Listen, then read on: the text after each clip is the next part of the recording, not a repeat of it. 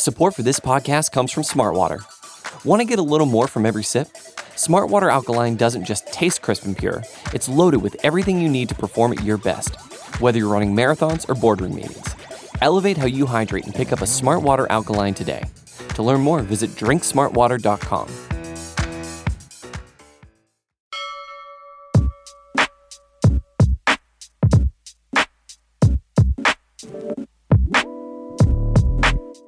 All right, welcome to a late night post-game edition. The Sixers hang on to beat a LeBron-less Lakers squad 126-121. Lots to dissect from this game. Before we do, don't forget, subscribe to Liberty Ballers Podcast Network. You can catch us on Apple Podcasts, Spotify, you name it, we are there. And of course, check us out at libertyballers.com. Joining me for this recap, what is it, 2:30 there, Josh, at this time right now? You're going to record this with me, Mr. Josh Grieve. How are you able to stay awake this late? That's the question I got to ask. A light 2:26 a.m. On a nice supply of Red Bull and nicotine is how I'm powering through. Okay. Well, I mean, maybe not the second part's the best thing to do, but again, that's up to you. Jumping into this game, the Sixers, looking at it again, the Lakers had a feisty outing. Dwight Howard looked like he was the throwback Orlando Dwight, the way he was hitting some shots from inside the paint. He had 24. Westbrook had 24. Malik Monk off the bench at 23. That kept the team in it. But looking at this from a Sixers perspective, not a very good start.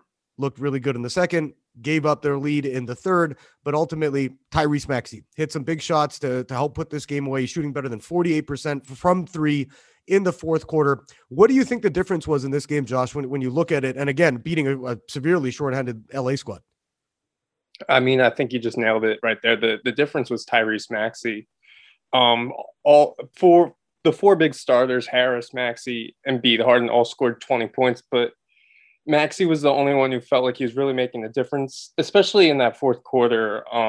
When there were so many times where the Sixers could have put the Lakers away and the Lakers just kept fighting back, but Maxey really felt like he was the only one in control of that game in the fourth quarter. And he's just so efficient. I can't believe it. When you're looking at the way Harden and Embiid and the Maxey fit, because looking at Harden, he was struggling from the field at the half. You know what I mean? He just couldn't buy a shot. And I asked Doc in the post game, I said, hey, what was the difference between the first half and the second half for James, just especially in terms of getting his offensive game going? And he mentioned this. He said when he's getting his foot in the paint, that's when good things are happening. And I found that Harden was settling for some jumpers and maybe looking a little bit too much for contact when he's going to the hole and he's actually driving, as opposed to maybe using his savvy, using his street smarts. You could tell he's lost a bit of a step, obviously, from his heyday in Houston when it comes to his athleticism. But when you look at what he was able to do in the second half in terms of being more efficient and being more aggressive with the ball, and at least maybe using his body, using, like I said, his basketball smarts in order to create a little bit of an opening to get those shots up in the paint. When you look at how he's fit so far over the last 5 weeks since he played, of course, 6 weeks since the trade, how do you think he's coming along in terms of his chemistry with the guys and what you're seeing from him offensively? So you can definitely tell that they're still trying to figure each other out. That's to be expected. When he's gotten off to these slow starts, I feel like when he's driving into the paint and he's not really very engaged, you can tell, and he's just trying to look in to get fouled, and the refs don't want to reward that. And then you saw it in the third quarter of the night. You saw it late in the game against Dallas on Friday. When he goes into the paint, those times he looked just more determined, and he was driving with more of a purpose, and he was either, putting up a better shot, getting that contact to get the foul call, or finding a teammate out on the perimeter. So it's when he's driving into the lane with more of a purpose is when I think it's coming along better for him. Yeah, and Doc said that too, that we're looking for him to stay aggressive, but I think one thing, and we talked about this obviously at the top of the pod, is Maxey's emergence as an offensive cornerstone, really. I think that's taken away some of the pressure on James to put up points. And I think, he's still great. And I mentioned this during the game. I tweeted it out that he's great at facilitating, great at being a playmaker. Still, he had 7 assists, 7 rebounds in this one. So he's bringing other aspects to his game rather than just trying to put up 30.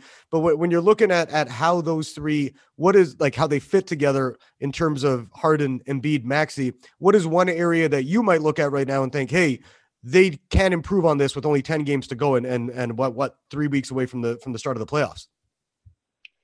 That's a good question. So something that's been a trend is these slower starts. And I think that when Harden and Embiid, especially at the beginning of the game, they've been starting games running a lot of actions for Harden.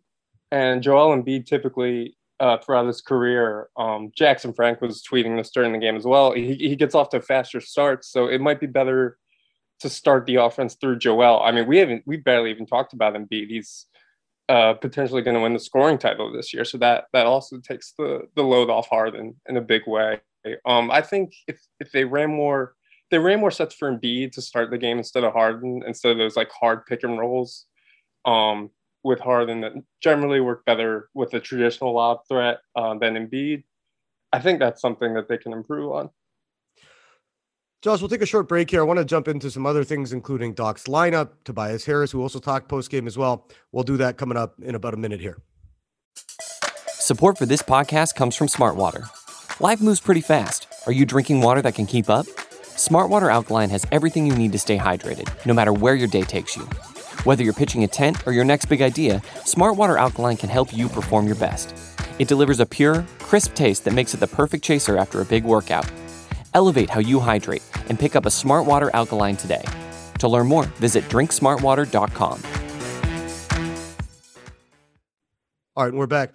Josh, we're talking a little bit about the Sixers fit with Embiid, Harden, Maxey. You mentioned we haven't even talked about Embiid, that we're just expecting greatness from him at this point. He also had 30 points and 10 boards in this one, so no disrespect to the big man. And he did say that post-game that he hasn't been as good as he was for earlier stretches of the season, but he's also looking at it like, I don't have the pressure to score as much, and he's trying to get everybody on the same page. And when you're looking at what Doc's been doing with the lineups, he's been tinkering with things, which is a welcome sight for anybody who's followed Doc Rivers and his coaching tenure, that he gets stuck on rotations.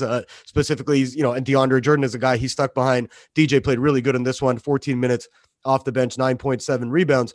But you're looking at what he did in this one against the Lakers, which was, I'm going to go with Maxey with the second unit. Didn't look too good a little bit in the third quarter, but that second quarter, that lineup really helped get the Sixers back in and take the lead. But you're looking at a guy like Tobias Harris, 20 points in this one, seven rebounds, 5 assists. I love what Tobias was doing, when he had like somebody like Carmelo Anthony switch on him, or Malik Monk, that he's got the size advantage, maybe not in terms of height, but just in terms of weight. And he's a big dude when you look at Tobias in person.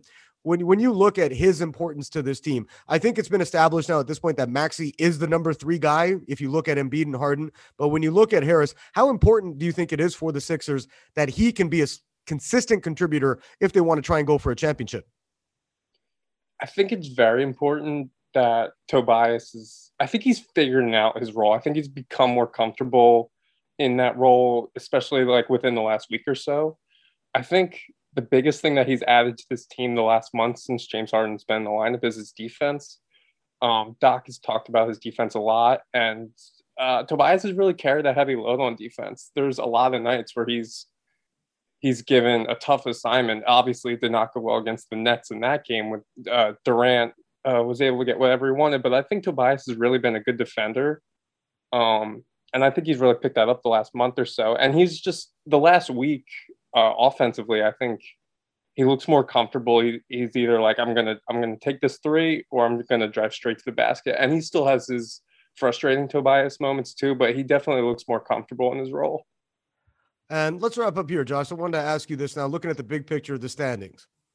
The Sixers obviously got that surprise win where, again, it was Maxey leading them without Harden and Embiid in the lineup over the Heat after that back-to-back, after the ugly loss to the Raptors where they had both their big guns in the lineup. But the Sixers right now, just through tiebreakers, sitting in second overall, tied with the Bucks, tied with the Celtics, a game and a half behind Miami. The Heat lost, and I can't believe this. They lost to a team without Clay, Draymond, and an injured Steph Curry. We saw a little bit of a blow up on the bench between Jimmy Butler and Coach Spo. We saw Udonis Haslem, the resident old guy there, who's the enforcer, basically stepping up to Butler and being like, sit your, down. When you're looking at this for the Sixers, and I asked Harden this after the game during the post-game interviews, I said, how much of a priority is it for you guys to try and get the number 1 seed? And he said, our goal is just to keep on winning and playing the right way. But if you look at this from an objective standpoint, you'd much rather be maybe a 1 seed and take on, a team like Charlotte or Atlanta, depending on what happens in the play-in or the Raptors. And that's no disrespect to those squads. I just think they're better matchups. Or you could look at it for the Sixers standpoint and be like, you'd want to finish 4 and maybe take on Chicago or Cleveland in the first round, depending on what happens there. But do you think it's important at all for Philly to try and get the number 1 seed? Or are you just like, let's get into the playoffs healthy, at least have home court for the first round and see what happens after that? I think health is definitely the priority, especially with a team centered around Joel Embiid. I think it was after that Mavericks game, Joel got asked like what he's doing to like preserve his body through the rest of the regular season, and he joked just like take jumpers, but you can tell that he's definitely coasting a little bit through these last 10 games. And I think that's more important, not because you can try and fight for a higher seed and maybe you still get Brooklyn in round 1, and the East is so scrunched up at the top this year that it's very likely that round 1 series is not going to be easy either way. So I think you got to prioritize health and just getting your guys into the postseason healthy and go from there. Yeah, that's going to be interesting over the last 10 games. The Sixers still, they take on the Clippers on Friday. Then they got a couple of tough back-to-back games in terms of playing Phoenix and Milwaukee. That Milwaukee game obviously will have something to do with the big picture in the Eastern Conference, but it's going to be exciting. Like I said, we're 3 weeks away from the playoffs. The Sixers right there in terms of trying to get home court. Depends on what happens, obviously, with the Heat because they're in control of their own destiny. But as I said, Josh, the Sixers in a logjam right now. We're going to see how things play out here. I want to thank you for joining me and staying up this late to do this. First time on the pod. Looking forward to having you on again with me again in the future. Yeah, thanks so much for having me on. All right, that's Josh Grebe. He actually wrote the recap for this game on LibertyBallers.com. You can check that out, and he'll be contributing to the site going forward a ton as well. That'll do it for this episode. As I mentioned off the top, don't forget, subscribe to the Liberty Ballers Podcast Network. You can catch us wherever you get your fix. And of course, as I mentioned, we'll have you covered for all things Sixers through the stretch drive of the regular season and into playoffs at LibertyBallers.com.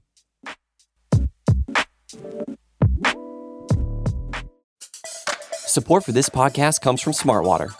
Want to get a little more from every sip? Smartwater Alkaline doesn't just taste crisp and pure, it's loaded with everything you need to perform at your best, whether you're running marathons or boardroom meetings. Elevate how you hydrate and pick up a Smartwater Alkaline today. To learn more, visit drinksmartwater.com.